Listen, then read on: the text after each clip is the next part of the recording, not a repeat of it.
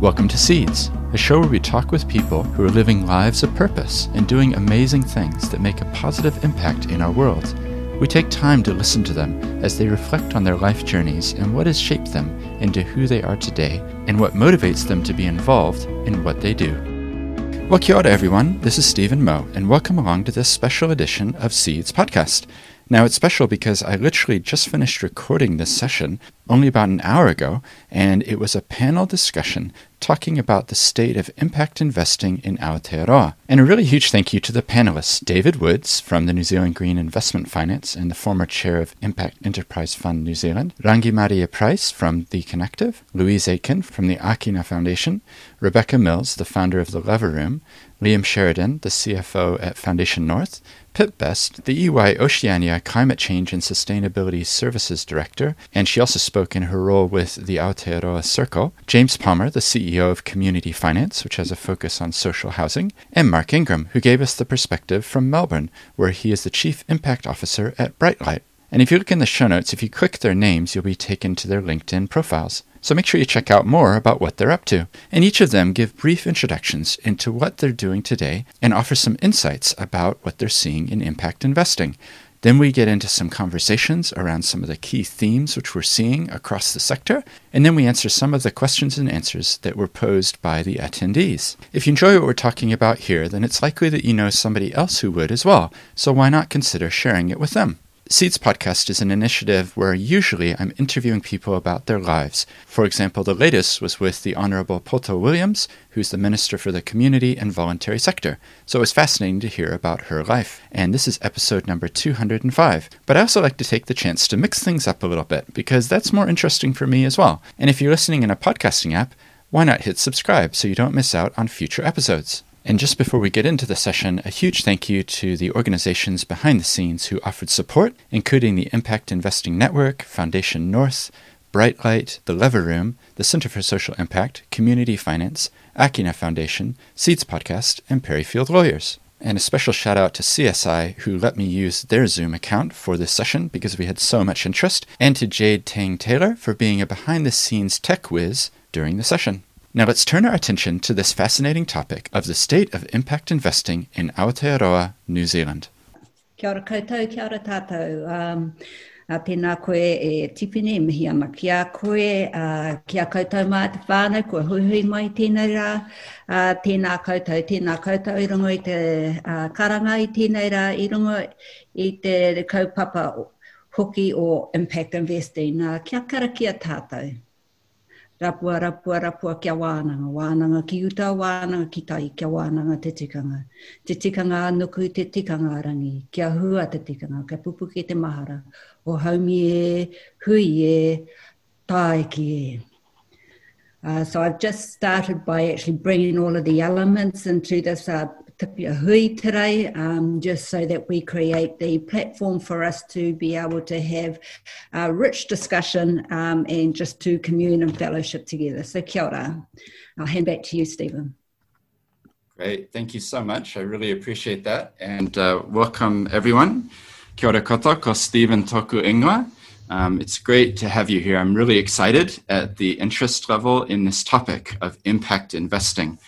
So just before we get into hearing from our panelists and their different perspectives, I just wanted to give a little bit of background to how we got to today. Basically, I've been reflecting a lot about impact investing recently because I'm working as a lawyer, talking with lots of people, and it just keeps coming up in conversation. And fortunately, it kind of intersects with the fact that I've been doing a podcast. So I'm quite used to talking with people about what they think. And I thought, wouldn't it be a great idea to just bring people together? So I reached out to the amazing panelists that you see here and asked if they would mind sharing their perspectives. And I just want to thank in advance the panelists. I really appreciate their insights and their wisdom. And I think you'll agree when you hear them speak that we're hearing from a really amazing cross-section of what's happening here in Aotearoa. I also want to say a thank you to CSI, who've allowed me to use their account because there kept being more people who wanted to attend. And so really appreciate that. We're not going to be doing in-depth bios for everybody. We're instead, with the link that you've gotten to join this, there was a Word document. So I know you're probably multitasking, and perhaps you can just click into that in order to be able to read the bios and find out more about the people who are presenting today. So in terms of the next steps, what we're going to do is have each of the panelists share briefly about some of the things that they're involved in. And I've asked them to highlight one key thing that they would like to share with the rest of us about what's happening today in impact investing here in Aotearoa. After that, we're going to be moving into a discussion of some of the themes that emerge from those initial statements. And then we're going to be looking at Q&A. So some of you have emailed me beforehand, but also there's the Q&A function within the webinar. So feel free to type in a question that you've got. And then I think you'll be able to vote on each other's questions. So that will be a way to see which questions are the most popular. So that will be how we kind of finish our session. And I'm aiming to finish at about 1 o'clock, but if it's going well and we have more things to say and there's interest, then we may go a little bit beyond that. I'll also be editing up the conversation as an audio file, making that available later today as an episode of Seeds Podcast, episode 205. So now we're going to hear from our panelists, and I've asked David Woods if he would mind leading off. David, I'm really interested in your perspective because you bring a global background, having been involved overseas. A little bit about what you're involved in. So over to you. Tēnā koutou, tēnā koutou, tēnā koutou katoa. Thank you, Stephen, for the introduction and for arranging this.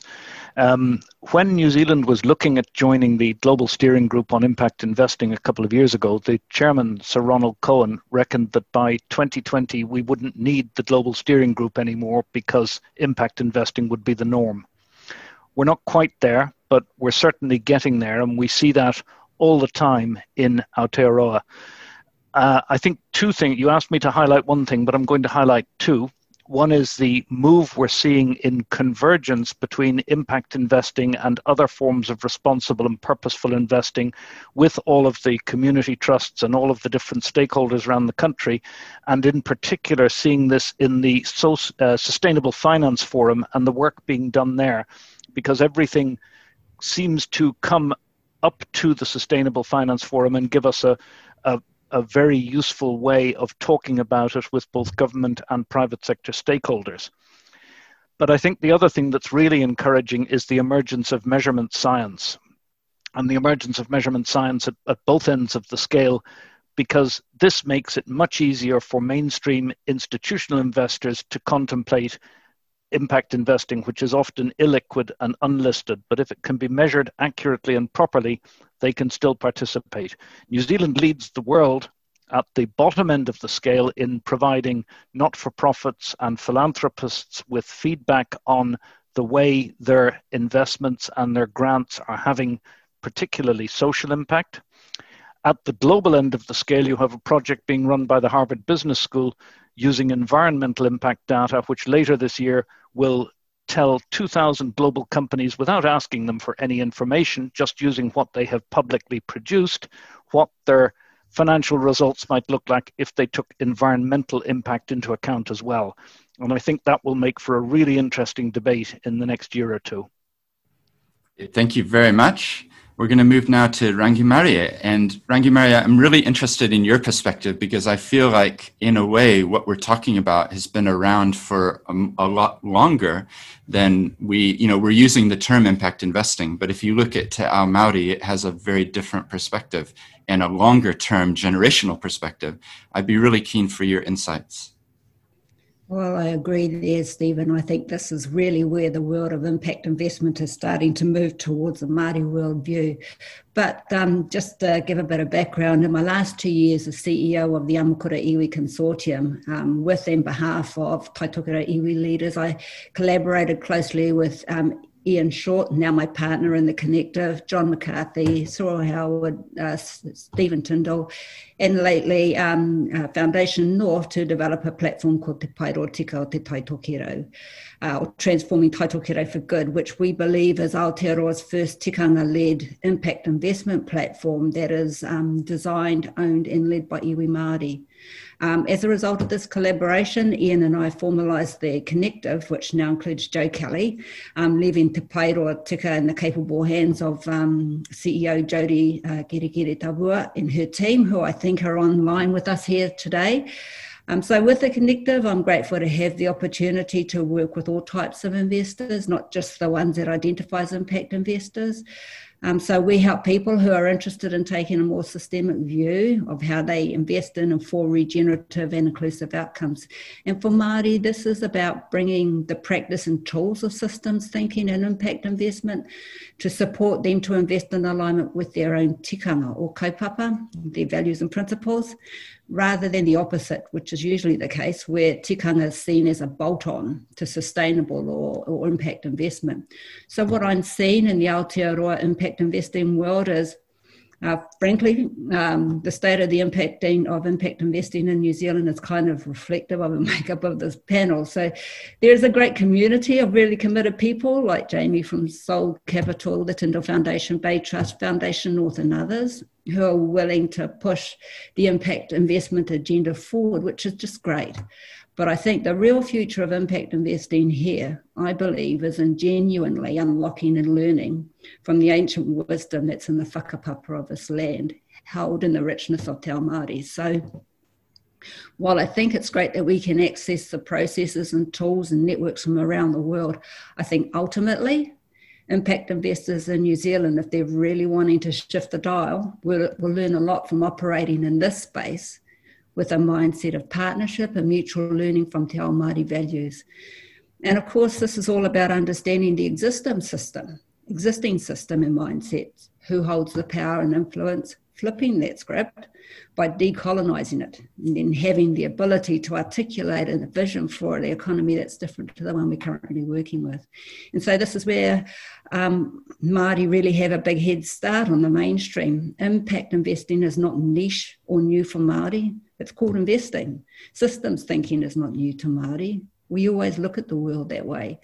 So what we have on our own doorstep is intelligence that's more commercial, sustainable, kinder, and enduring, that we've been either ignoring or pushing to the margins. And if it's margins that drive you, it's the difference between doing good and doing great. Kia ora. Great. Thank you so much. That's really good. And I hope we can come back to that theme as well and hear from other panelists for their thoughts on that. Thank you so much. We're going to turn now to Louise. Louise, I'm curious about your perspective because I know you deal with lots of impact enterprises, people who are shifting the dial, doing things differently. And I'd just be curious in terms of access to capital and, any thoughts that you've got in, from wearing your hat from Akina Foundation, but also your involvement with the Impact Investing National Advisory Board. Over to you. Kia ora, tēnā koutou katoa, ko Louise takungoa ki Akina Foundation ohi mahi ana. Tēnā koe rangi mai. It's very, very hard to go after you, but so thank you very much for your mihi there. It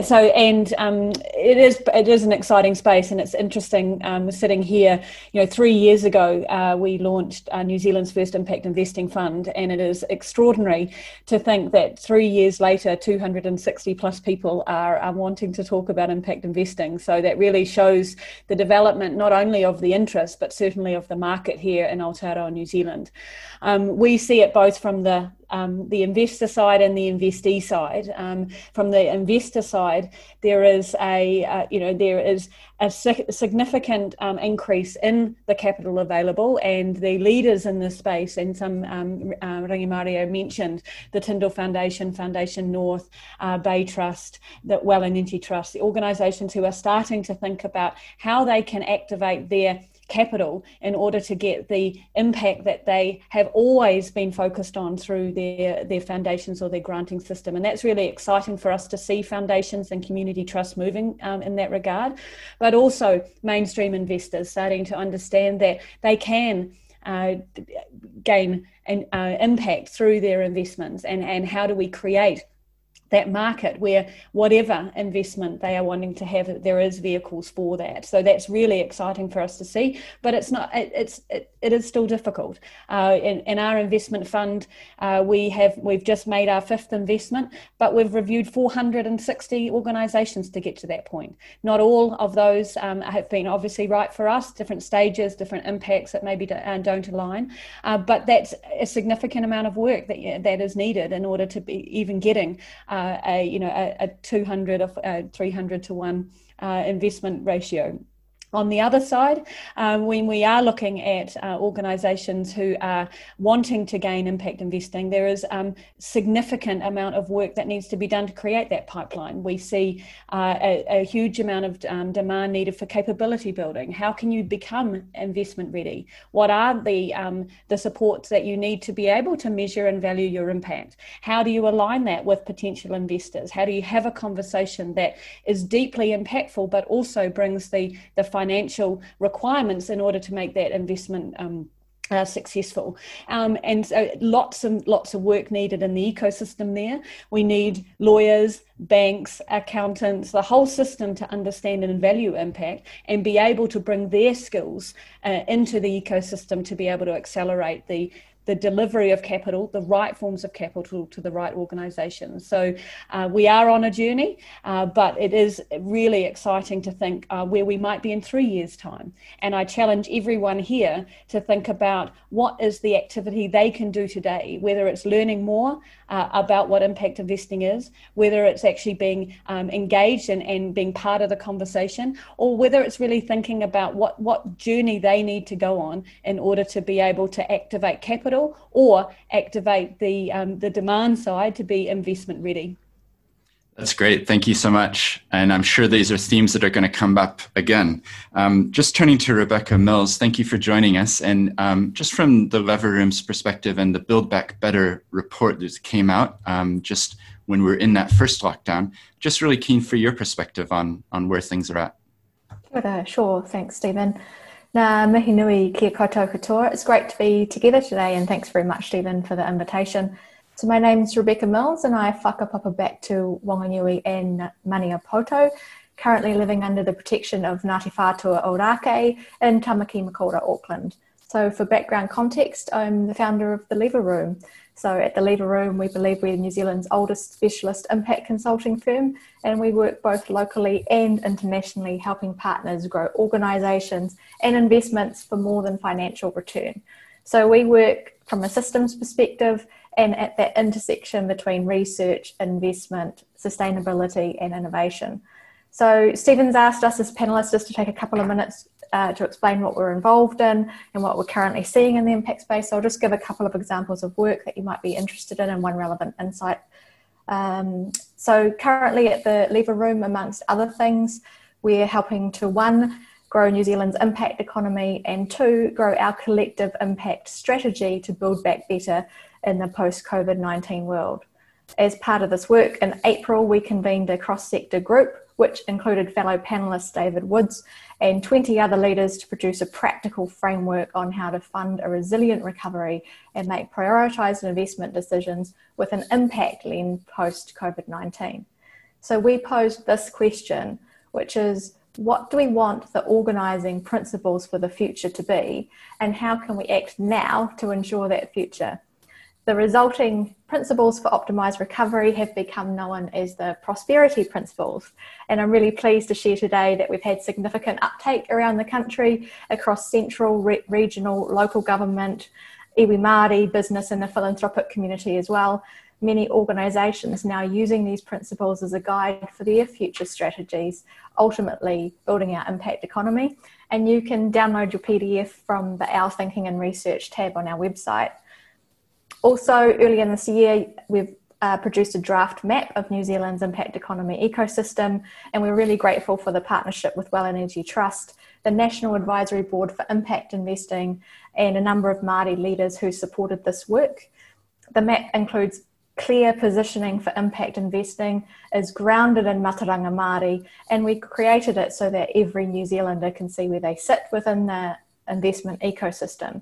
Again, an A3 is also freely available on the same tab on the website, and we're soon to be publishing a final version soon, so that will also be available.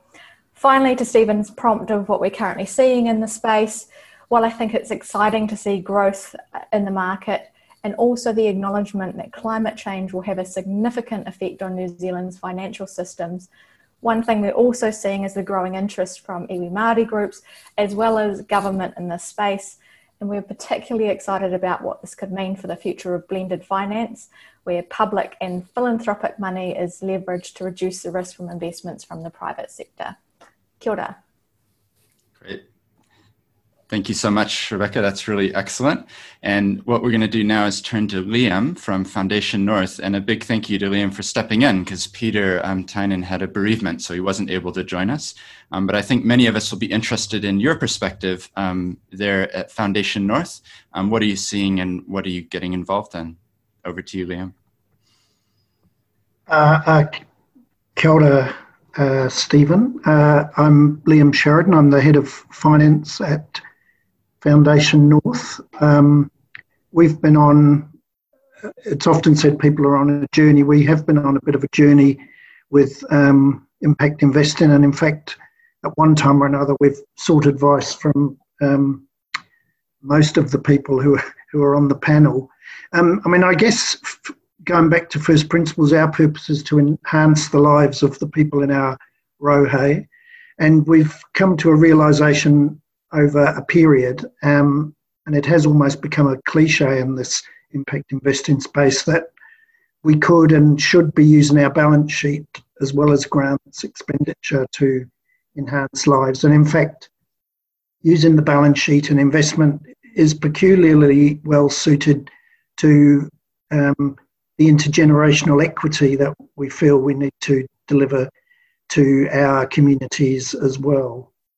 A slight detour on what we've done in the past. We've looked at investments in the form of grants with conditions, one of the conditions being repayment, of course, and we'd certainly still be open to that for the right opportunity. More recently, we've tried to explore using our grants budget for impact investment, and for a number of reasons related to trust deeds legislation, and to a limited extent accounting, that didn't really work. That was disappointing, but we learned a lot, which I think has set us up well for the future.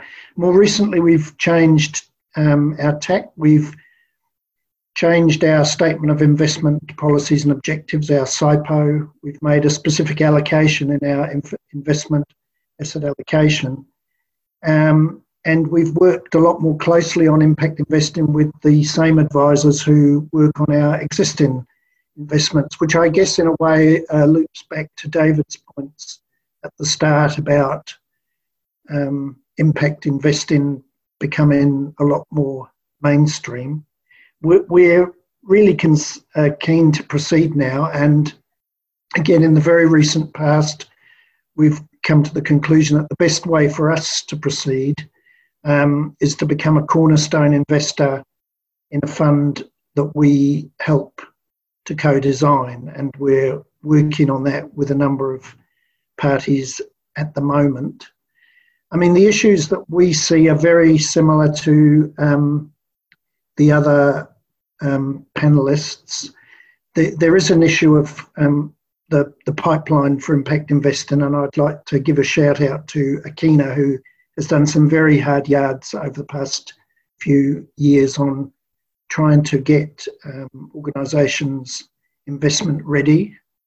On a really positive note, however, what we are seeing is a really immense movement, I think, among iwi to become partners in impact investing, and I think that can only be good for the future of our country. So I'll leave it there. Thank you. Great, thank you. It's wonderful to hear all these perspectives, and I'm sure the people who are listening, this panel is great because we're jumping from so many different perspectives. I want to highlight as well, we do have that Q&A, so I see some people are starting to type in questions there. Feel free to add more because we are going to come back to that. James Palmer, I'm just going to put you on spotlight. I'd love to turn to you and just ask for what you're involved in and give us your perspective. And the one disclaimer is that I'm the chair of community finance, which you're about to talk about as well. Kia ora, everyone. Honour to be here, especially with this panel. And it's exciting to be talking about impact investing in Aotearoa, isn't it?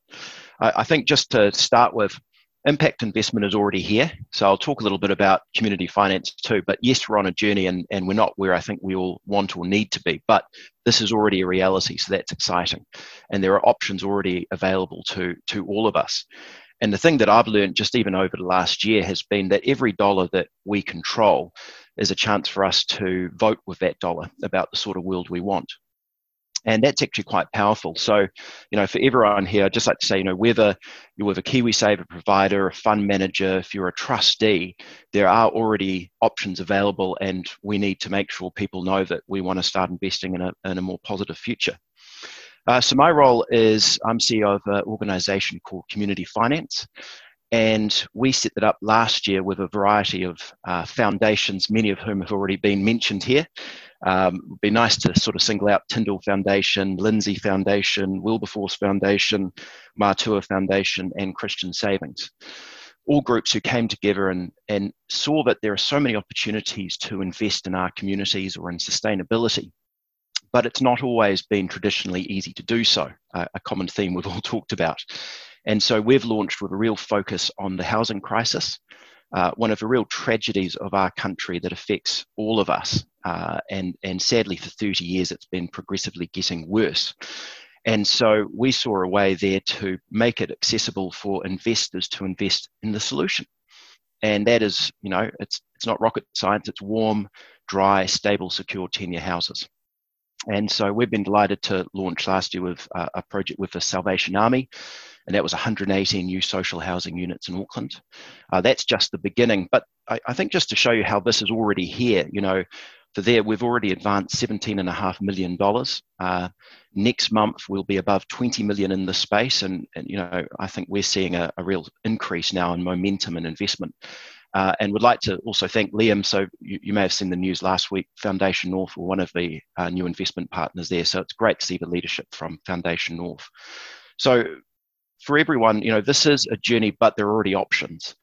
And I think this is the chance for us to really step up. We have the wonderful example that we can take from Māori. Agree with those comments, seeing land not as a commodity, but something to be good stewards of. Means there are just so many opportunities for us. There are organisations, including ones we all represent, that are here now doing this. So my one is let's step up. And on investment returns, it also doesn't have to be something that we feel is underperforming. There's a spectrum of impact investment available. I know even for us, we're offering for the Salvation Army Community Bond above a 2% per annum return. The 5-year term deposit rate right now from the main banks, I was just looking this morning again, is about 1.4%. So, again, I think the lesson for all of us here is that we can invest in a brighter future, and it doesn't have to be at the expense of a financial return. So kia ora. Thank you. Great. Thank you, James. And I think we'll come back to some of those themes that you raised, because I agree with what you're saying. We're going to turn now to Pip Best, and I'm keen from hearing from you just things that you're seeing. And I know that you have a real focus on climate change and sustainability, but also keen about the Aotearoa Circle. Some people may not know what that is, so would love to hear from you. Sure. Kia ora, everyone. My name's Pip Best. I run EY's Climate Change and Sustainability team. I do think that I should probably focus on the work that we do as a secretariat to the Sustainable Finance Forum, though, for this audience, because it is, I guess, an incredibly important piece of work that we're looking to deliver in November this year. And really, the purpose of the Sustainable Finance Forum is to transform our financial sector so it delivers or it makes financial decisions that encompass environmental and social outcomes. And as Rangi Maria was saying at the start, you know, we actually are in a very privileged position where we've had this type of thinking in Aotearoa, New Zealand, for a significant period of time through the Maori worldview. And I guess the position of the Sustainable Finance Forum is that we're actually trying to, I guess, bring mainstream financial sector towards the impact space. And that is because, I guess, our vision is that the financial system, every part of the financial system should actually be contributing to, I guess, an improvement in, I guess, the holistic well-being of Aotearoa New Zealand, rather than maybe just focusing on financial contributions. And so I just thought I would just touch on some of the areas that this work is covering. And it does, as David Woods was saying at the start, try to, I guess, bring a lot of the different things that are going on together. So we are looking at, you know, what needs to be done to improve the inclusiveness of finance. So again, the underlying premise is that financial services are a utility, and therefore everyone should have access to the financial services, basic financial services and financial services that they need. So we are looking at that particular area. We're looking at ways to really accelerate investment into impact spaces. So whether that be through the work that Akina is focusing on in terms of, you know, are the company structures that we have in New Zealand enabling impact investment? Are we seeing innovative business structures being able to thrive? And then also looking at things like, how do we avoid greenwashing? So are there measurement methods, again, which I guess David can speak to quite well, and are there standards required? So as we do mainstream impact investment, we do make sure that we maintain the integrity. So the Sustainable Finance Forum, as I said, is looking to issue their final report in November. We're doing a significant amount of consultation on it at the moment, and it does cover a broader set of issues than I have just covered there. So again, reporting is a huge area of focus, and also how we change the mindset of organisations, etc. So it is quite broad. There is an interim report that is already available that really does set out the why we need to make this transformation and the focus areas of the initiative. But I do think that that is probably the most important thing that I should discuss at this point. I will just add, we also do a significant amount of work in the green bond space, again, working on standards to maintain the integrity of that particular sector, and again, how that is starting to link up with other, the reporting around green bonds, etc., is starting to link into leading practice in impact investing. So that's another area, if people do have any more questions or want any more information on that we do a significant amount of work in. That's great. Thank you very much. And I think for all the panelists, maybe if there's reports or if there's websites or anything like that, feel free to email them to me and I'll just put them in a follow-up email so everybody can see those. And keep the questions coming to the Q&A because we will get to that at some point. Mark Ingram, you're the final person in our panel. Thank you for joining us from Australia, but you have some New Zealand connections and I know you're active in New Zealand. So I'm just curious if you can give us a bit of a perspective from outside of New Zealand, what you're seeing and any thoughts that you'd like to share. Thank you. Thanks, Stephen. Kia ora, everyone, from lockdown Melbourne here, where I can get around the block with my dog, but nothing else. Right now, and you're right, Stephen, we're very much the rookies to impact investing in New Zealand. We're here to listen, learn, and contribute where we can. And yes, I'm looking forward to getting back over to be able to see family and friends. My home is Auckland. I've been over here for 15 years. We're deep in the process of setting up a footprint in New Zealand off the back of two funds that we're working on. One is in late stage development called Te Puna Hapori, which is a community infrastructure fund. The other work we're doing is with MFAT on designing a blended finance vehicle for Pacific communities who have been particularly hit hard by COVID, as we all have. Bright Light Group spun out of Christian Super here in Australia. It's as the name suggests, a superannuation fund managing around 1.5 billion. 10 years ago, or over 10 years ago now, the investment team decided to pivot 10% of that portfolio to impact investing. So there's quite a deep history of experience in thinking about impact investing, both in emerging markets and developed economies. Why do we exist? To move capital to positively transform lives. So I know we're going to wrestle with the question about measuring impact later, but it really does matter to us to be able to quantify the depth, breadth, length, duration, sustainability of impact from a beneficiary outcome perspective. I think I'll leave it there, Stephen, and I can field and contribute to other questions along the way. Well, that's great. Thank you so much. And thank you to all the panelists for your perspectives. I think if people if they only listen to those, this first path, they'll have gotten a really good snapshot of where we're at and what's actually happening. So what we're going to do now is move into a little bit of a discussion, a back and forth, and any of the panelists are welcome to contribute here. I'd like to kick off the topic. I'm not sure how many of you are aware of the Global Impact Investing Network. So they've got a great bunch of resources and information, and some of the work that they're doing is showing that there's interest around the world. And it comes back to something you said, David, at the start, that, you know, there really is a growth in interest. And I'm just curious from anyone who wants to contribute here, what do we think is shifted? Did we get to 2020? Is it that somehow COVID is causing people to think about this more?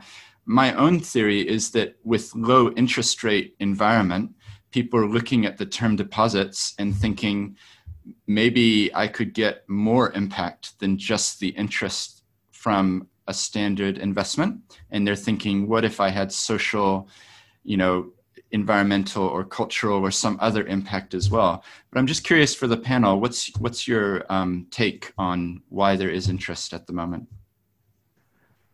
I think that if I'm going to be bold and jump in, I think that there's a couple of things that have been brought home by the COVID crisis, which have caused people to look at a trend that was there already. We don't here in Aotearoa have the same level of push from the young people that you see in some other countries. But what's happened in COVID and what people have seen happening in COVID, and having more time to watch the news and think about things like Black Lives Matter and think about things like climate change, we have seen much more about inequality, social injustice, climate change, and it's woken us up. A few months ago, I was on a panel where somebody said that in Kolkata this year in May, for the first time in 50 years, people could see the Himalayas because of the decrease in pollution levels due to COVID. But we've seen so much more in terms of what's going on in social inequities here in our own country and worldwide, and it's stirred a desire to do something and to respond to it.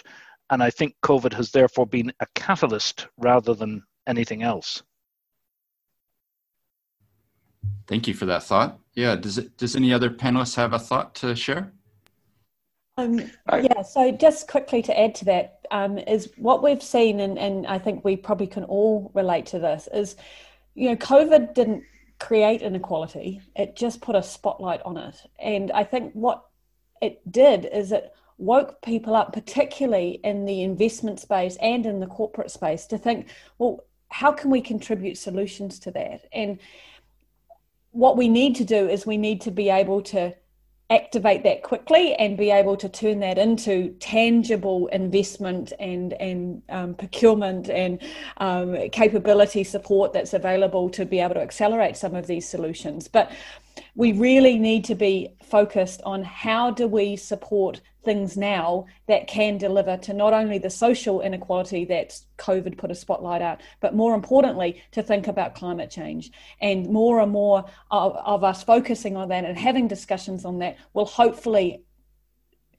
result in more solutions being found. And if we don't do that, then we'll look at this experience that we've all gone through, this tragedy that is not only a health tragedy, but also an economic tragedy, and think, well, we gave up this opportunity. And how, we all have a role in that, as James was talking about, as KiwiSaver investors, as consumers, but also as leaders in the impact investing space. We must demand action, and we must be responsible for contributing to the solutions that we all need in this regard. Stephen, I just wonder if I could actually make a comment here. Yes, please. Okay. I agree with what the previous speakers have actually said, but the voices and the cries for more sustainable ways of behaviour, I think, have long been ignored. And I think it is the trajectory towards extinction from a planetary point of view, and the fact that COVID was quite a great leveller.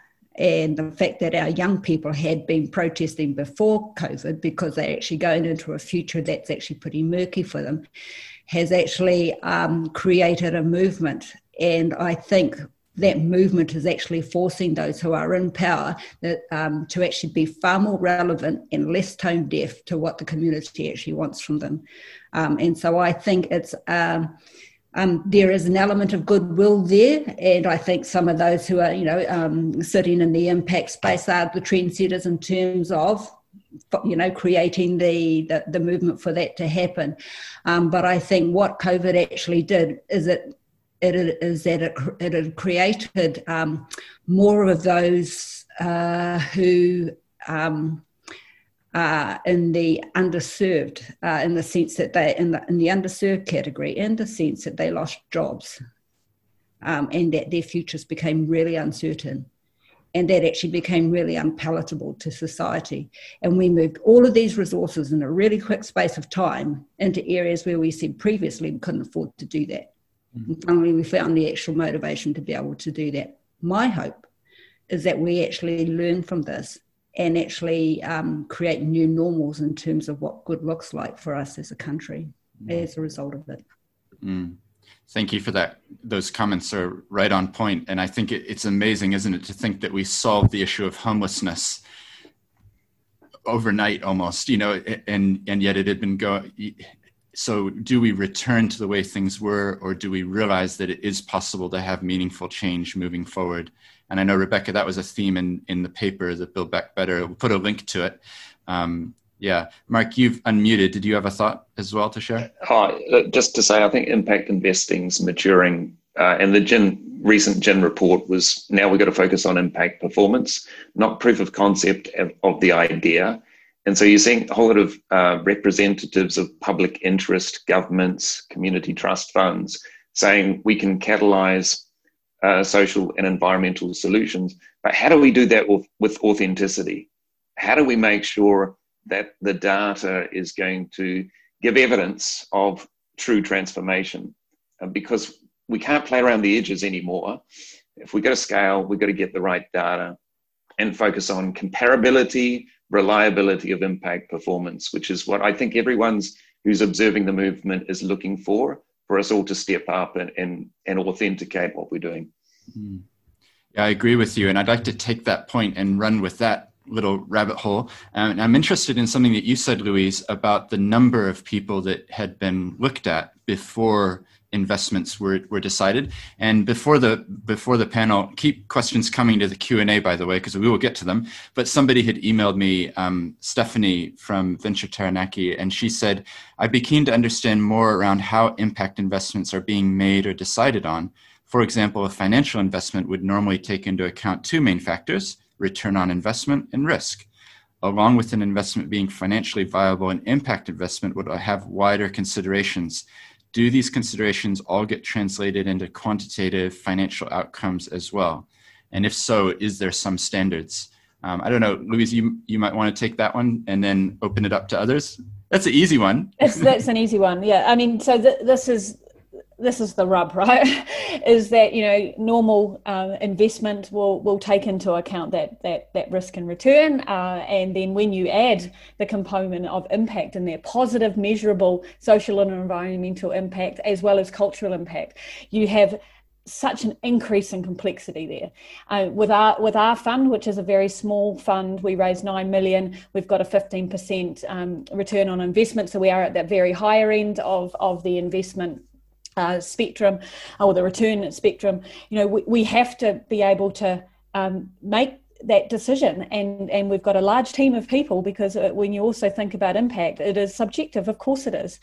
We use the impact, the IMP, so the impact measurement project, to be able to define how we measure impact, and work with those organisations that we either are looking to invest in, or particularly we provide deep support for those that we are investing in, to be able for them to be able to measure and track their impact. Particularly important to measure the improvement of impact, and obviously how that the capital injection not only increases and delivers a financial return, but how is it also increasing and accelerating the impact. But of course, it is subjective, and it will always be subjective, and particularly when you get into the social impact side. The environmental side is there is a lot more, obviously, measurement data points, science supporting that, but certainly in the social space, it is subjective, and that's got to be something that we accept and celebrate. Because sometimes you might not even have a data point to be able to measure your impact. You actually might even just have a case study or a story of one person who was impacted by your whatever your solution is. So it is complex, and I can see David's just taken himself off mute, so I'm sure he has a lot of comments in this as well. But this is something that is really challenging for us in this space. Is like any investor, you've got to be able to weigh up all components. And when you add impact in there, it just gets even more complex, but also what a significant opportunity we have. And I think, just to add to that, I think Lou is right on that one, because I think this triangulation of risk, return, and impact, when the Impact Enterprise Fund started, I don't think that was all that well realized by the people looking at joining the fund. And if you want to have a high return and a high impact, you're going to have to take a high risk. It's and that kind of debate means that certain kinds of impact investments suit certain investors better. I think to add to what Louise then said, environmental impact is easier to measure. In social impact, you come up with a lot of non-financial measures. You try and keep it as objective as you can. There is a debate at the global level as to whether you should or shouldn't monetize social impact.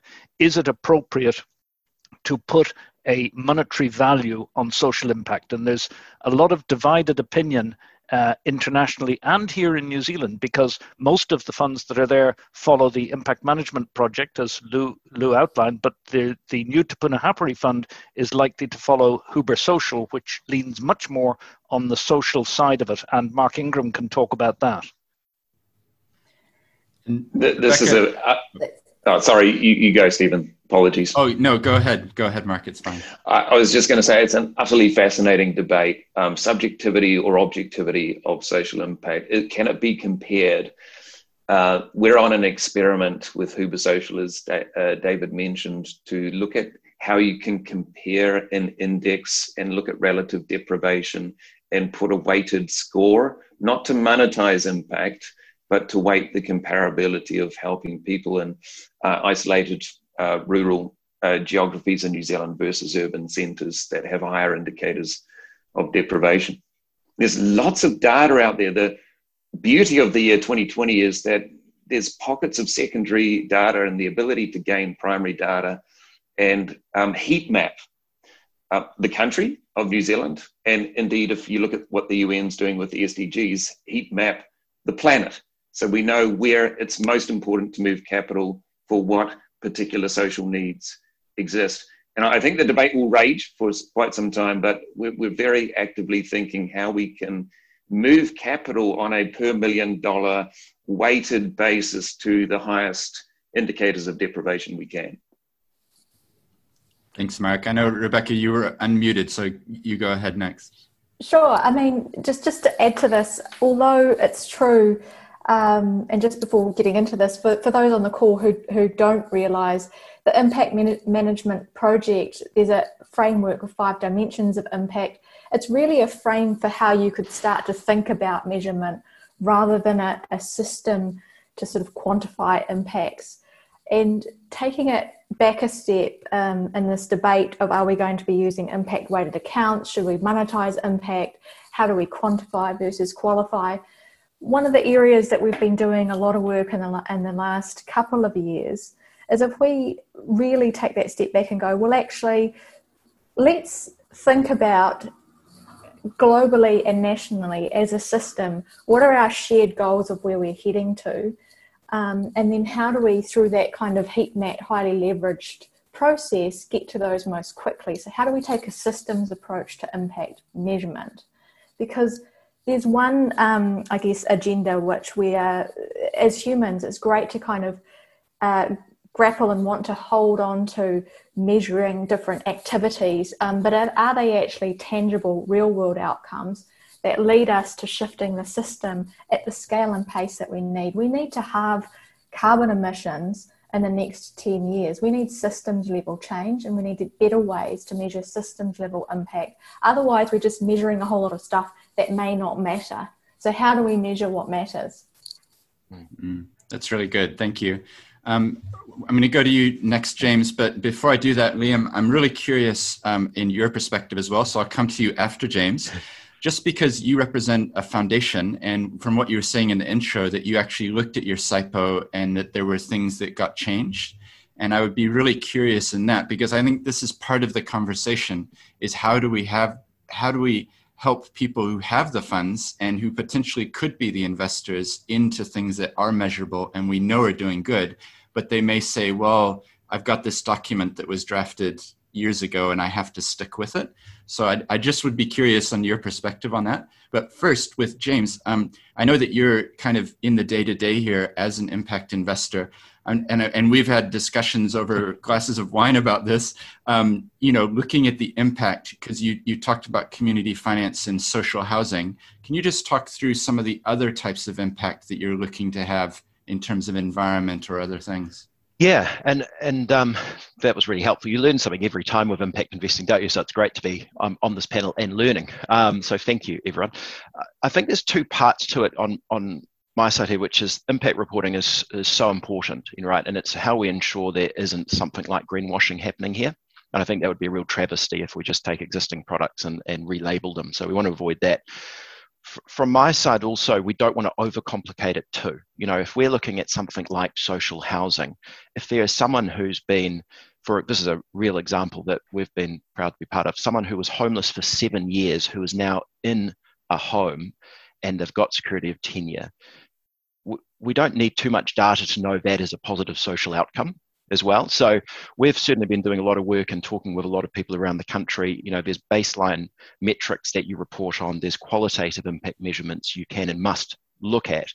But also at its simple form, I don't think people are going to say they don't want to see their investments contributing to positive outcomes. Around the world, there is so much data showing if we put someone into a warm, dry house, it's one of the best impacts you can have. On top of that, though, the sky's the limit for all of us too, because if you are building new social houses, are we just going to build them quick and cheap and say, great job, we've now taken 4 houses and put 20 on? Or are we looking 30 years ahead, considering the climate and sustainability issues as well? Why aren't we working with the New Zealand Green Building Council and building them to a higher Homestar standard as well, putting solar panels on the top and getting people off the street? So that's innately good on its own, and impact reporting, I think, will keep improving it, but I don't also want to see that as being the reason people are not investing right now, because there's a world of data that supports doing this already. Thank you, James. Now back to you, Liam. I'm honestly just curious in the process that you all went through, because I think it's a great example of a large organization that is doing good, and I'm just curious for your perspective. Yeah, I just wonder if I could maybe kill a few birds with one stone and answer a couple of the questions that have come through in my answer as well. There's a concern raised, and I guess probably an understandable one, that impact investment is the latest bright, shiny thing. And I think that was the phrase that was used, and that it detracts from, I guess, certainly in our case, the core business of granting from our investment returns. That's certainly not the case. In fact, if anything, the reason we probably haven't made as much progress as we might have done is caution on the part of our governors about that. I think it is very clear that for us it's an and, not an instead of, in terms of the balance sheet and the income and expenditure account to help our communities. One of the other questions was our expected returns, and this is, I'd really like to pay tribute to Alistair Rhodes from Bay Trust on this, who's really got a great way of cutting through the BS. And he, some of the challenges we had was, well, if you go into impact investing, you have to make your target rate of return, which for us is 5% plus inflation. So in a normal year, it could be as high as 7%. And Alistair quite rightly said, well, look, we don't demand that of our bond portfolio. So if you look at it incrementally and say, right, you must make your overall rate of return or your target rate of return, you'll never do impact investing. If you look at it sensibly and say, well, parts of our portfolio are only making 2% anyway, so why don't we take the money for impact investing out of that part of the portfolio? And so that's what we've done. And I mean, I have to acknowledge on behalf of the our organisation, we are lucky in that we can agree to take a concessionary rate of return. But I think the way that Alistair posits the situation is quite right. So what we have done is set up a small allocation of 2% in our asset allocation for impact investing.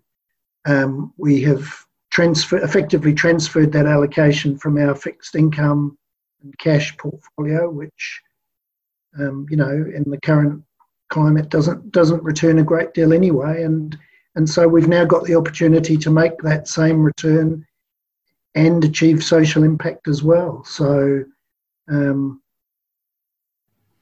I think it's been a great learning experience for us, and I just hope we can go on from here and execute it well.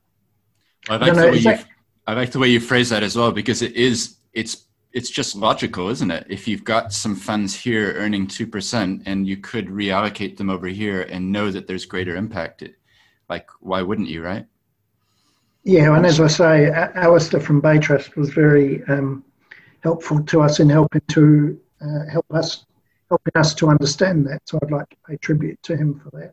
That's great. Well, what we can do, we can send out some material afterwards to people. So if you got any resources, this is to the panelists or the people listening, that you'd like to share with the community, then if you email them, I'm happy to put in links to what we're seeing. Rangimaria, I'd love to turn the conversation back to where we began it and thinking about the iwi perspective. And if you have a look in the Q&A, there's several people that have put questions there. And I'd like, if it's okay, if you could have a look at those and then think about your response. But while you do that, Pip, I'd be curious for your perspective, because some people have mentioned the term greenwashing a couple times now. And just really interested, given your background and having a focus on climate change and sustainability, could you give us some thoughts about that in the impact investing context? Yeah, sure. And maybe I'll just try to answer make it a bit broader than that to a couple of the questions as well. So I guess in terms of, from our perspective, why we feel like there is suddenly a huge shift towards this area, it probably follows on from what Rangimaria was saying as well, around almost hitting this tipping point that our current economic system can no longer continue the way it does function. So I think there's a realisation that we actually have, we are now starting to see extreme inequality, extreme environmental impacts. And as Matt Winteray would say, who is the chair of the Sustainable Finance Forum, we've been using natural and social capital to create financial capital. And we've depleted, I guess, our resources of environmental and social capital to a point where that that method is no longer really viable. And it's quite interesting when you think about kind of the way you measure impact. One of the key things is who experiences that impact. And, that is from, I guess, our perspective of trying to bring mainstream along for the journey. One of the challenges, if that it's not the organisation experiencing the impact, it's harder to get people to appreciate the value. And so as you start looking at things like climate change, where it's a global impact, it becomes even harder to make a company make a financial shift which would, I guess, be valued by all. And that's quite challenging. And again, we have been doing some engagement with iwi to try and understand their worldview and how they view this, and it's been quite interesting to really understand that actually there are no externalities because it is all in the whole system is one thing, and so therefore these things like climate change aren't things that the value is elsewhere. We are part of this big system, and so it's that change in mindset, I think, is what we're seeing being triggered as people realise that actually their kids aren't going to have the same life opportunities that we may have had. So I think that's quite interesting in terms of the shift we're seeing. In terms of greenwashing, the one thing I thought worth just quickly touching on is the developments out of particularly the EU. So they have developed quite a detailed taxonomy that looks at environmental sustainability.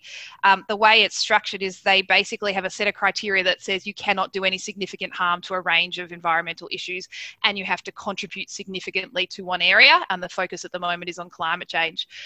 It's very, very detailed in terms of the technical requirements, and it covers most sectors in the economy.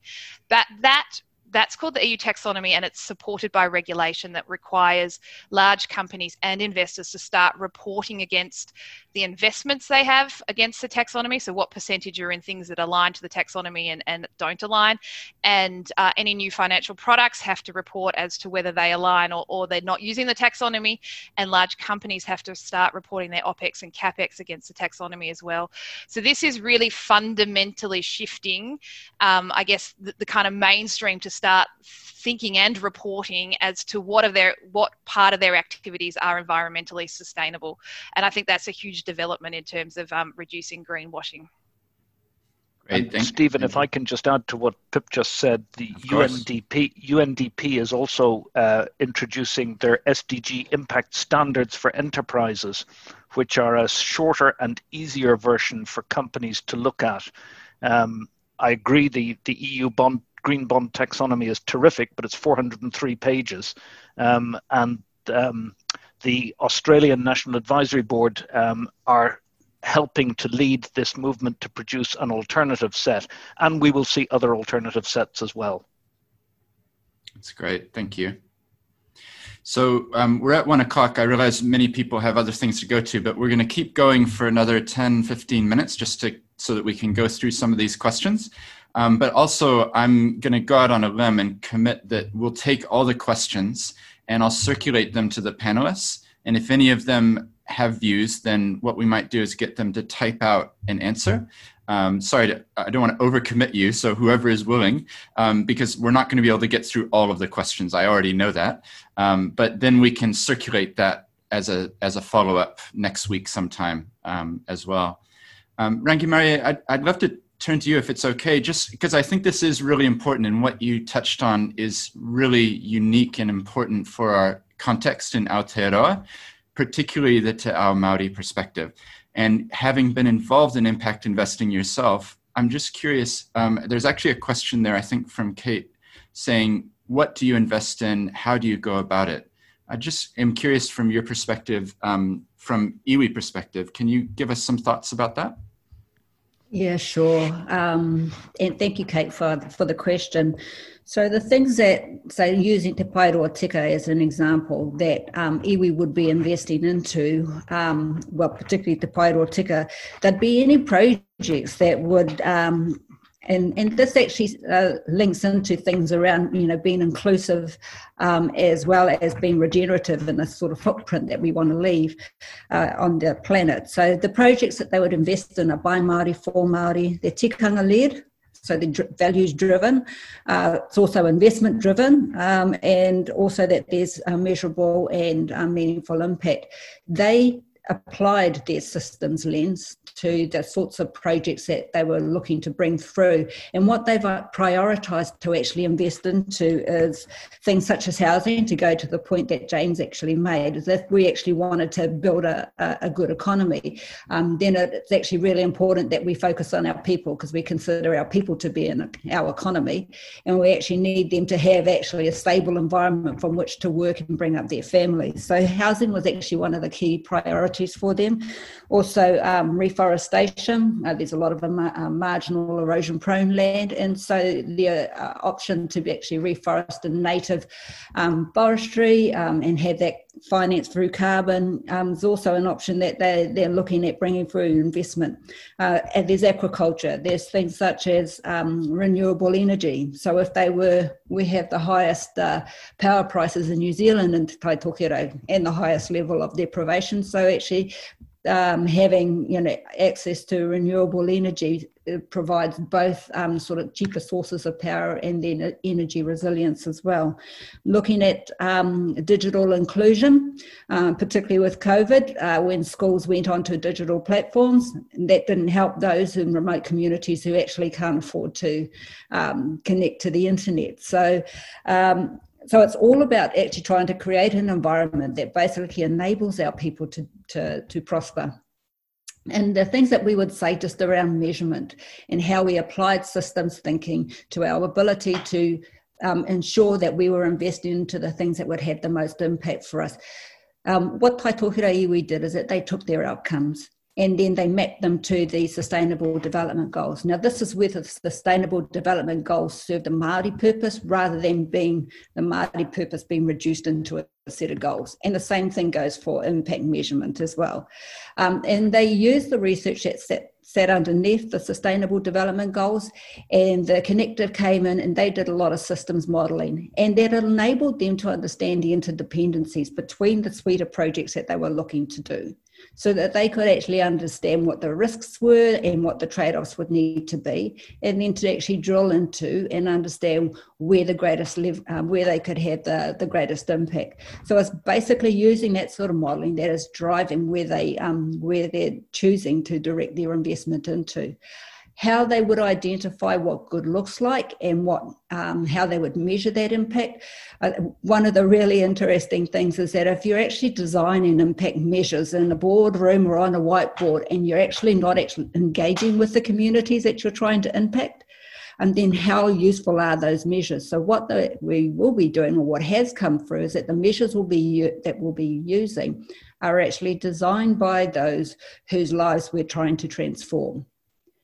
And then there's an easy ability to work those back into some of the more international and other sorts of frameworks. So, I mean, it's quite complex, but not impossible, to be able to do all of the things that have been discussed across the panel. And I guess being able to endemically have a systems lens as one of your defaults makes it fairly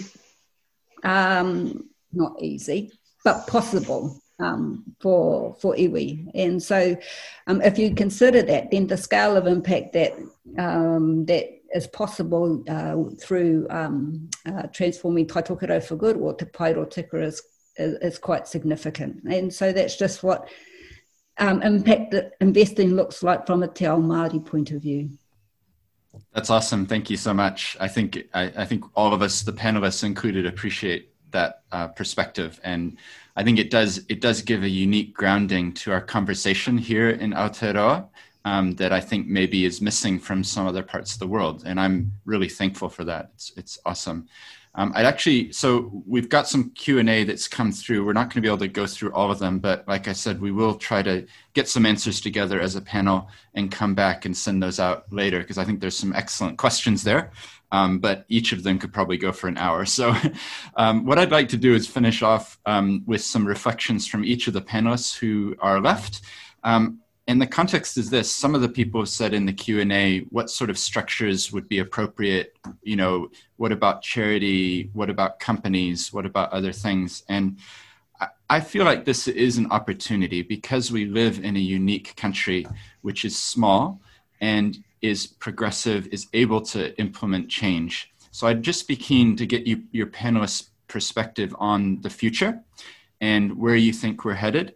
I know Louise Akina has been doing some work in terms of future legal structures, and there's a report that we'll put in the email that goes out. And I know you're having conversations about that topic as well, because part of it is about enabling education about what all this is, empowering people to have the skills to actually be able to run businesses that are then ready for the impact, but also about making the ecosystem ready for it as well. So I think that's probably another conversation, but I'd be keen for each of your perspectives, maybe as your final thoughts for the people who are listening and thinking about the future and the unique place that we are here in Aotearoa. Kia ora, Stephen. I think that you kind of answered the question there. Is we've got legal structures aren't going to just be the one solution that's required here. Education is quite significant, and I think it has already been mentioned is that we don't have to wait. We can already start doing, and we already are doing. So how do we educate people to understand what is possible within their current structures, whether it's legal or not? What are the opportunities that are already out there for them to invest in or for them to be investable? How do we build capability around those organisations, both from an investor and an investee standpoint, to ensure that the right forms of capital is directed to the right organisations and is used correctly to accelerate impact? But also then, how do we look at those what are the tools that we have, and how do we improve those tools to enable more impact investing? There is a significant need for us to be able, to increase our capacity and capability around structuring. How do we take models that are used internationally that we seem to be a little bit risk averse to here for whatever reasons? How do we bring those into the agencies, into the investment market, and accelerate those? And then you get into the regulatory and the legislation space, and I think that is always going to be the final frontier. Let's figure out exactly what we can do by educating and enabling first, and then identify what are the solutions to improve some of our legal structures that are already highly flexible. How do we make sure that people know and choose the right ones? I agree with Lou. I think that one of the big changes that I think we could really help us in Aotearoa enormously is to get outcomes-based finance more accepted, particularly by the government, who take a bit of a yes minister attitude to it. And I think that there's an awful lot more we can do. We can't afford to provide public services on the level of a Netherlands or Germany, but we don't pay 60% tax either. So I think that by using this evidence-based approach of saying, if we generate an outcome of this, then the government should pay part of what they've saved, that enables us to bring a whole new perspective on the way we finance social and environmental questions.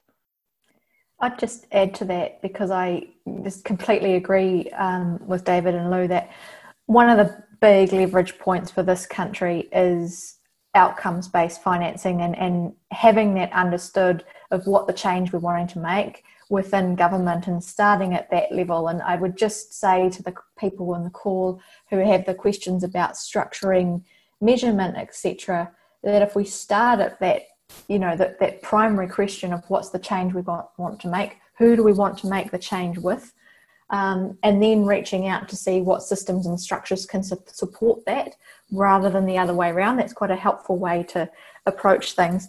And then finally, the why to all of this becomes clear, and we're able to really think about measurement which is fit for purpose, that's going to create that meaningful impact.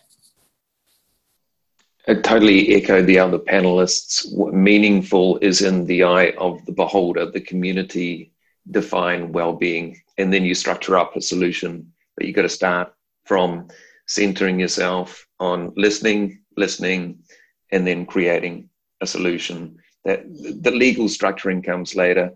We'll bring in the lawyers later on, Stephen. but make sure that we're aligned with what the community needs in their own mind. Yeah, well, I endorse that, just to have said it. How about any other panelists who haven't spoken to finish this off? Maybe James and Pip and Rangimarie? Yeah, I'm just going to agree again. Sorry, but I love what's been said. Perhaps just answering one of the questions on the Q&A, so I can say I've been proactive there. And having learned actually a lot from you too, Stephen, about this being a paradigm shift. But I think the funny thing is that if we were to design society with a clean sheet now, I don't think many people would actually design where we've ended up, in this current state where we did get to profits to shareholders being far too much what being a company is about, so to actually start thinking about other stakeholders, the environment, sustainability, the social impact, actually we will all be wealthier and it will be a better world out of that. One of the questions was about the place of donations though, and I think there is a little bit of fear about, is this something shiny and new? And I think just on that one, again, just going to the housing example, as a country, we've underinvested for 30 years in housing, if you look at it as infrastructure. And we can't afford to fix this with donations. And it's a lot to expect the government on its own to fix this as well. So I think if we all say we want to be part of the solution, we care about our people, then impact investing has to be a big chunk of this answer, because we don't have actually a shortage of money. There is capital everywhere. I think the challenge has been, how do we find a way to make it accessible and able to build a bridge between that capital and some of the many worthy projects that are already happening. What we've seen so often is there's some, established, for example, charities. These might be a community housing provider. They might have had a 100-year track record of doing this successfully. It is not high risk to back them. But if they want to do something, they're either relying on donations, the government, and then to borrow, they've often had to go to mainstream lenders, which, to date have had a very profit-centric focus. So all of us, by working together and building bridges and creating intermediaries and options, I think we will actually find a new way where we get the financial returns and we can start achieving some really exciting things environmentally and socially. This isn't actually rocket science. Thanks, James. That's awesome. How about you, Pip? I just reiterate those comments. This isn't rocket science. This needs to happen, particularly in COVID recovery. We are spending so much money in the COVID recovery that we just can't continue on the path we're on. So I think this is just a huge opportunity, and I actually think it's inevitable. It's just whether we want to kind of be leading or I guess following. Yep, that's awesome. And Rangimarie. Okay, it's been very actually enlightening being part of this conversation and listening to the other speakers. And I guess if I was to leave with any thoughts, what I would say is this: if you want to understand a problem in your country, you need to focus on who profits from that problem and not who suffers from the problem. And I think there are threads of that have sort of come through today. I think really if we wanted to shift the dial, I think the issue is actually around mindsets and actually sharing power. And I just want to applaud those who have been on the panel today, because you're a profile in courage and not prepared to settle for the status quo. And there was a saying that I think I saw quoted and stuff yesterday, that actually courage is not the absence of fear, but the triumph over it. And so I just exhort you to keep doing the good work that you're doing out there, and thank you. That's great. Thank you so much. And there's clearly in the Q&A, there was lots of comments saying this is a great discussion and I wish it could go longer and that type of thing.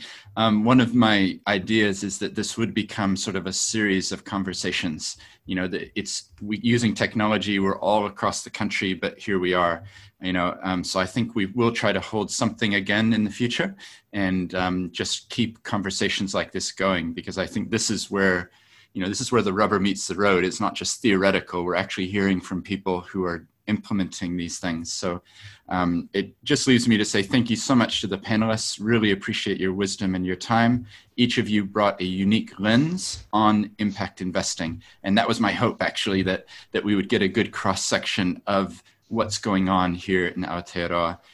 There is a lot of resources out there for those of you listening in. If you Google Impact Investing Network, for example, or the Global Impact Investing Network, there's a lot of material there, and I'll try and put some links in a follow-up email. But I just encourage you to check that out. And here in New Zealand as well, there's people who are actively doing the mahi.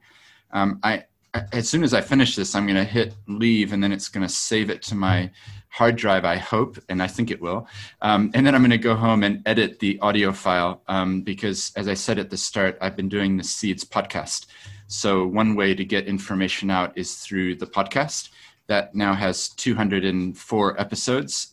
Usually I interview people about their life story, and I try to find out where they're from and why that shaped them into what they do today. So for example, last week was the Honorable Poto Williams. So she's the Minister for the Community and Voluntary Sector. So we heard all about her life, Cook Islands background and what it's like being the minister, having worked in the charitable sector. So if you haven't checked it out, obviously this is a plug, have a look. It's been listened to 77,000 times, so there's quite a few people out there listening. But this episode, I hope, will be something that is helpful for those both to reflect back and maybe listen in again on everything that we talked about. I know I'm going to listen again. So yeah, I just want to say thank you so much, every attendee. And I know there's many things in our lives and not everybody could make it, but maybe you're listening afterwards. So welcome. And thank you so much. Kia ora to the panelists. And thank you for joining us today. Cheers. Thank you for arranging it all, Stephen. Thank you, Stephen. Thank you. Bye-bye. Thank you. Bye. Well, I do hope you enjoyed that session about impact investing. I know I'm going to be listening back to this several times because there was lots of wisdom among the panelists. And once again, a huge thank you to them for sharing with us their knowledge. If you enjoyed this, then why not check out some of the other episodes in the back catalog, because this is number 205. And you can find information about what we spoke about in the show notes, as well as at theseeds.nz. And if you're listening in a podcasting app, why not hit subscribe so you don't miss out on future episodes? Until next time.